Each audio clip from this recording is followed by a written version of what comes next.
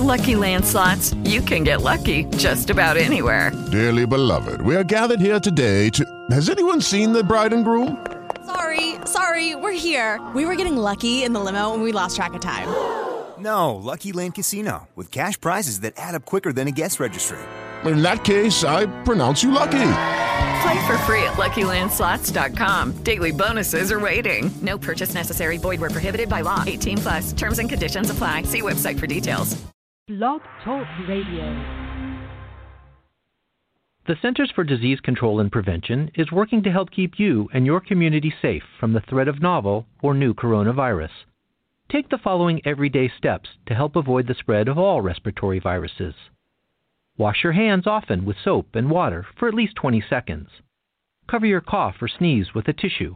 Throw the tissue away and then wash your hands. Avoid touching your eyes, nose, and mouth.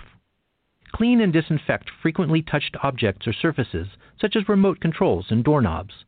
Avoid close contact with people who are sick. And stay home if you are sick. Call your healthcare provider if you develop fever, cough, or difficulty breathing. For more tips, visit cdc.gov. Good morning, and welcome to the second half of Saturday Mornings with Joy Keys. I'm your host, Joy Keys, and I want to thank you so much for tuning in. You can follow me on Twitter at Joy Keys. Also check me out on Facebook, Saturday Mornings with Joy Keys, and on Instagram, Saturdays with Joy Keys. Also, you can email me. I'd love to hear from you. Saturdays with Joy Keys at hotmail.com. You can send me comments, suggestions, whatever thoughts and guests you might want to try to have on the show. Please, I love to hear from you. Also, we are now on Amazon Music, iHeartRadio, Stitcher, Spotify, iTunes, as well as here at Blog Talk Radio. Well, this month is Epilepsy Awareness Month. I actually have a relative that has epilepsy, but, when I think about my day-to-day interaction, I don't know anybody that I'm aware of that has epilepsy. When I was younger, I feel like I actually saw more people, or maybe I saw more younger people, but it's still around, and people are still dealing with it. African-American people are dealing with it. And if you happen to be around someone maybe who has a seizure, what do you do? How do you help them? So I wanted to have this important guest on today. Her name is Pamela Price. She's the Deputy Director of the Balm In Gilead. And good morning, Pamela. Good morning, Joy. How are you? I'm wonderful, considering it's COVID and we can't go anywhere. Exactly. All things considered. Oh, my God. Black Friday's messed up. Thanksgiving's messed up. 2020. Just 2020 has been messed up. Look, I'm waiting for January 21st. Is that the date? Is that the date when the things really change? You know what I'm talking about, right? Absolutely. I think we are all waiting with bated breath of yes. Okay, and we'll breathe a little sigh of relief. Absolutely. Yes, we will. The other side won't, but hey, everybody can't be happy now, Hey, the 80 million of us that knew what needed to be done, yes, we will. We hope the others eventually will come along, but we all want to move forward, that's for sure. Well, thank you for being on the show this morning. I also want to mention you serve as the director for the National Brain Health Center for African Americans. Tell the audience, what is the Balm In Gilead? So the Balm In Gilead is a national nonprofit. We are actually celebrating our 32nd year this year.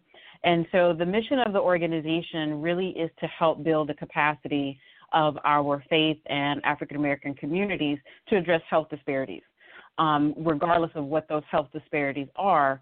And we really believe that if we can go to something that's been the bedrock of pretty much all our lives, and that's our faith, regardless of the doctrine or which may be specific religious belief, faith is just so important, our faith and spirituality. And so we want to try and harness that in healthy ways that help us address just the long list, including things like epilepsy, that we know our communities and our loved ones are facing.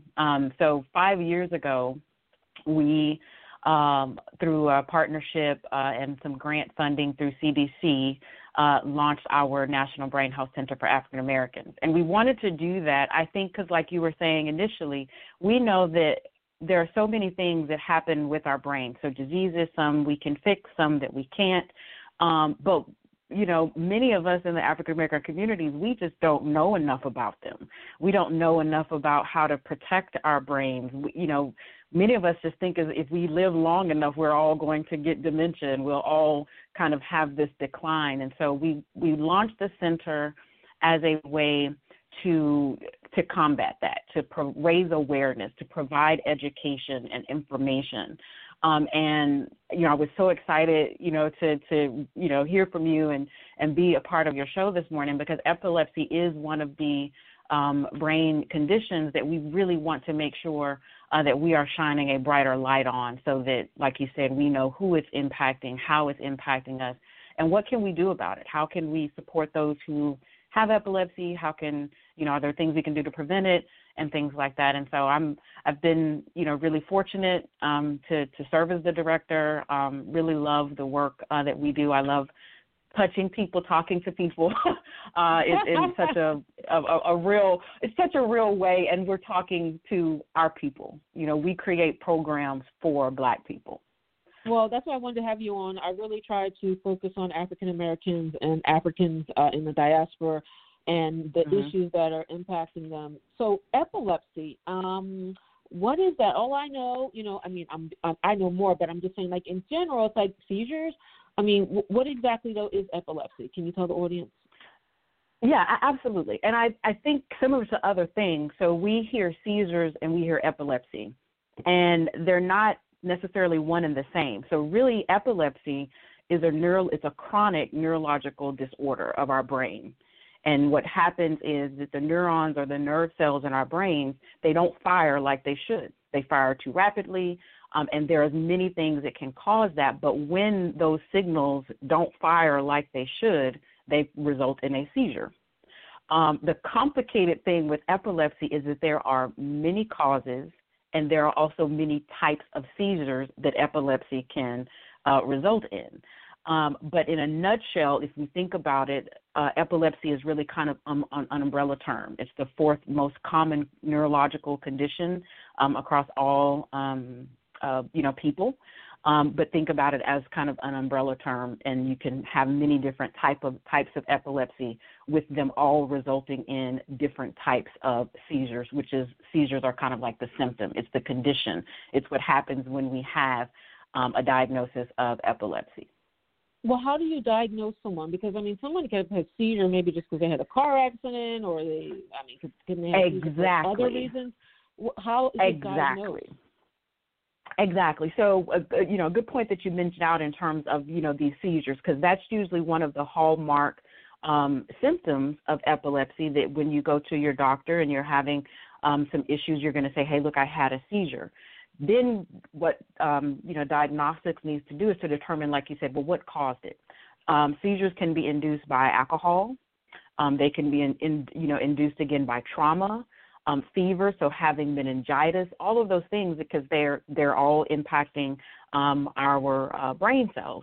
So it's looking to get to an epilepsy diagnosis. You not only need to have the history of a seizure that is unprovoked. So that's what your clinicians are looking for. Was this unprovoked, meaning that none of those other things I just mentioned happened? You weren't doing any of those things. There was no accident, no fever, no other underlying conditions. And so it's kind of, now we say, okay, well, yes, now we may be looking at epilepsy. And so there's blood tests that can be done. A lot of it is also based on, again, history.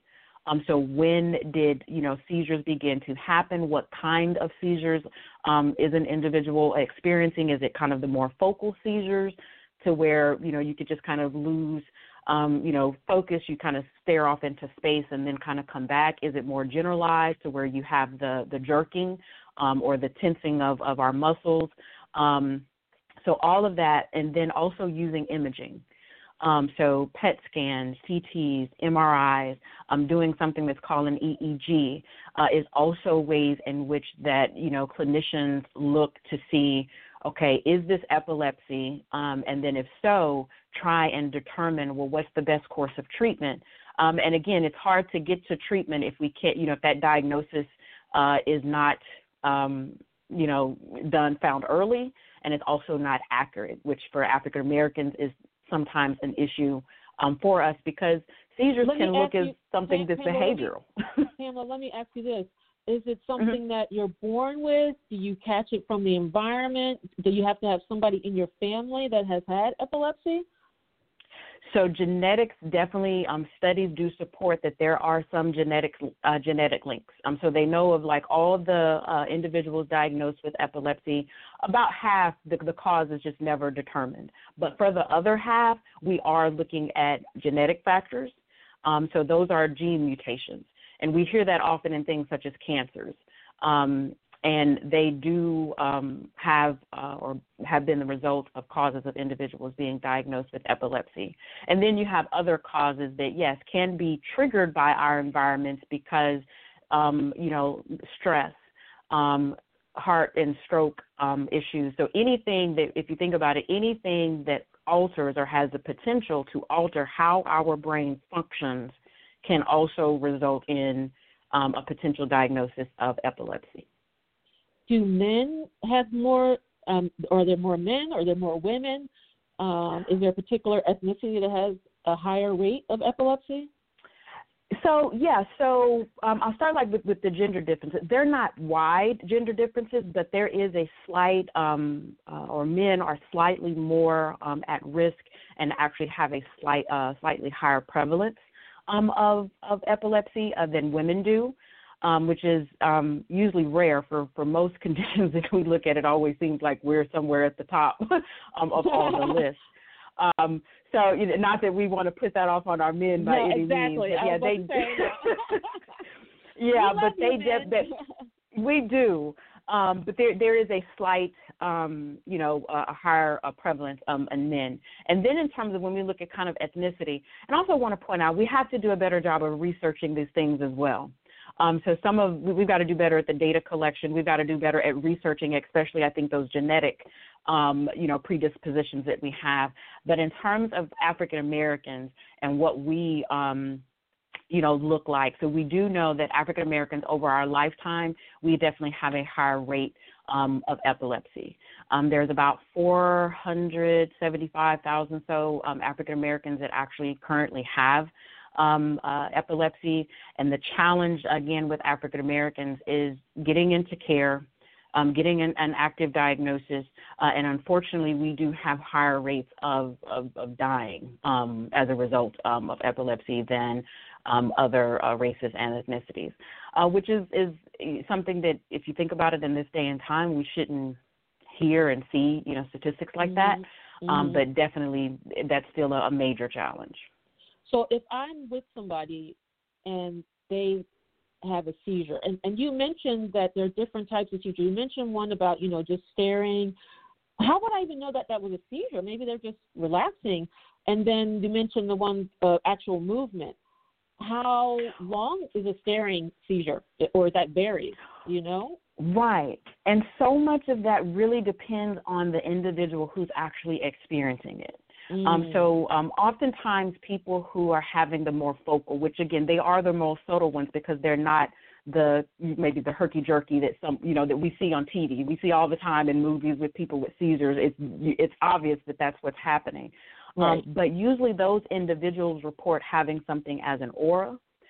So they get a sense that something is happening, or that blank in time is not just a staring off, but it's almost a loss in their consciousness at that moment that they may or may not even remember.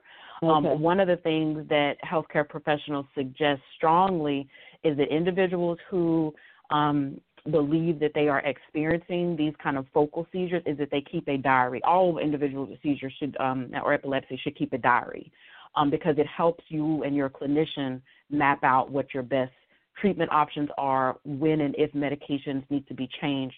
But definitely anything that's lasting, the focals can be just a few seconds to 2 minutes.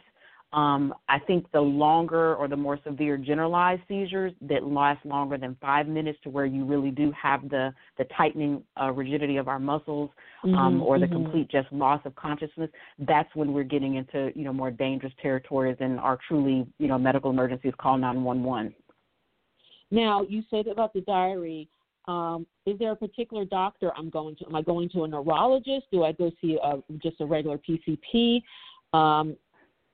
What type of doctor should I go to? Yeah, so we really need to get to neurologists. We need to get to specialists. We need to get in to see individuals who this is a specialty training. And unfortunately, there are not, in general, a lot of providers who are certified and or trained in epilepsy or neurological conditions, period. And then that number is even smaller if I'm saying I actually would like to have a black neurologist. It's almost like finding a unicorn sometimes when I meet them and get to speak and talk to them. They represent less than maybe 2% of this kind of specialty. But that's who you want. Most primary care physicians, again, having the diary and having your history of what's happening, when it's happening, how often or frequent that they're happening. And then if they're not sending you, you want to advocate for yourself to say, I really would love to have you refer me to a specialist. And that, again, can be a challenge. Insurance can become a barrier because you may not have access to these specialists. Right. Or, cost becomes an issue. So working with, like, our center, we work with, like, the Epilepsy Foundation, with CDC and other partners to try and identify what some of these gaps are, to make sure that our primary physicians at least are culturally competent as folks may present with these things, not, rush them off as mental issues, because sometimes what you write and what you say is happening sounds more like you may be having a mental breakdown or you're just stressed. Oh, okay.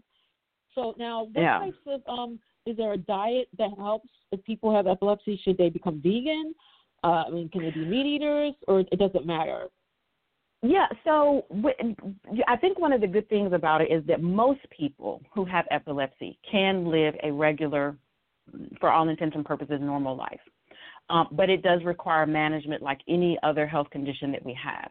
So on top of just some of the the medications that are available, that typically you only need one. You may take you a little while to figure out the right one, but typically it's one medication that will help manage it. But then, yes, our diet and exercise. But one promising kind of in research is the keto diet. Okay. So the keto diet has been found, one, to work really, really well in children. So epilepsy can definitely be onset and happen in children, and so in children and in adolescents. And so that keto diet, or switching to that keto diet, has really, really good promise in helping with children address and manage their epilepsy better. But even for adults, I think the challenge with it is the keto diet is very restrictive. And then there's also, there's also side effects of the keto diet that, you have to, keep in mind, especially in younger people, because it can impact their growth and their development. But I had a beautiful conversation with a young couple whose son suffered from an epilepsy disorder, in which he had frequent, multiple, he was having hundreds of seizures a day. Wow. And they got to a specialist. The specialist actually downplayed the benefits of this diet. And this is a black couple, so they thought, like, okay, well, why would you kind of, and so they talked to another provider, and they got their son on the keto diet, and he has he's back in school, living, a relatively normal life for a kid now, still, taking his medications and whatnot. And so I think, like you were saying, it's so important, I think, for us to understand that it's management. So it is some lifestyle changes that we have to consider. And if it's, diet, yes, they can be restrictive and can be a challenge. But if you think about the long-term impacts, again, especially if you have a type of epilepsy to where you're having high volumes of seizures, those are lasting impacts, because it's think about your brain just kind of short-circuiting. If that continues to short-circuit, you're just damaging more cells, you're damaging more tissues. Now, Pamela, the longer you live. You talked about a child there. Now, what if you want to go to school? Can you have a career? Can you get pregnant as a woman? Say you're a woman and you're an adult and you want to have a family. Can you start a family? Yeah, you actually can. And I think what it comes back to is it's the planning.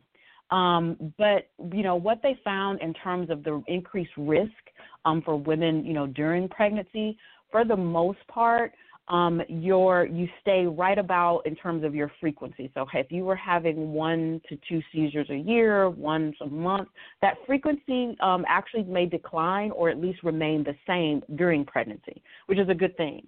And so women who have epilepsy, again, you want to have your birth plan is going to look a little different. So your birth plan is going to be making sure that if you have any triggers in terms of stress, hormone changes are not much that we can do about, but same thing, you want to make sure that you are kind of aware, really in tune with that, because the biggest risk associated with a woman and who's pregnant with epilepsy is if she's having the types of seizures that result in her falling, that result in her spasming, that could increase risk for things such as miscarriages. But the data strongly supports that women who have epilepsy can still have normal children.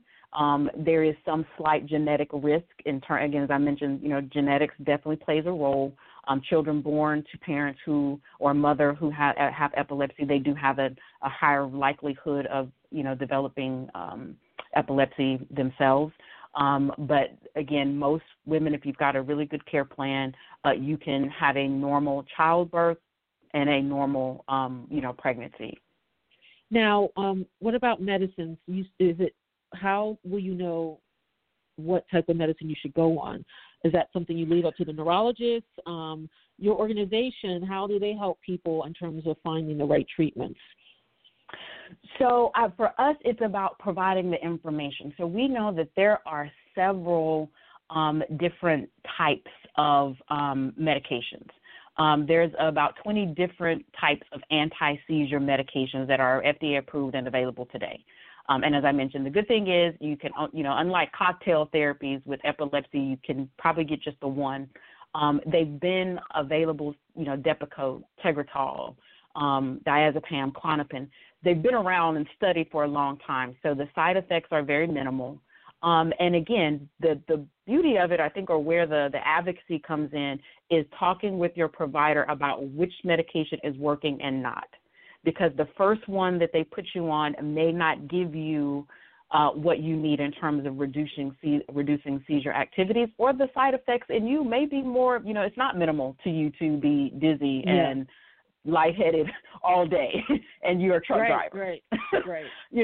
And so it really does. Is there a cure for epilepsy? No. The best thing is managing it. So people can do what's called remission, which is why we don't like to use the word cure. So epilepsy can go into remission. Some children who have it earlier can outgrow it. So in terms of what was causing, the seizures to take place is corrected as the brain continues to develop, and so they can oftentimes outgrow it. But in terms for adulthood, if you are still experiencing it through adulthood, then it really does come down to getting a good medication regimen, looking at what lifestyle changes that you have to make.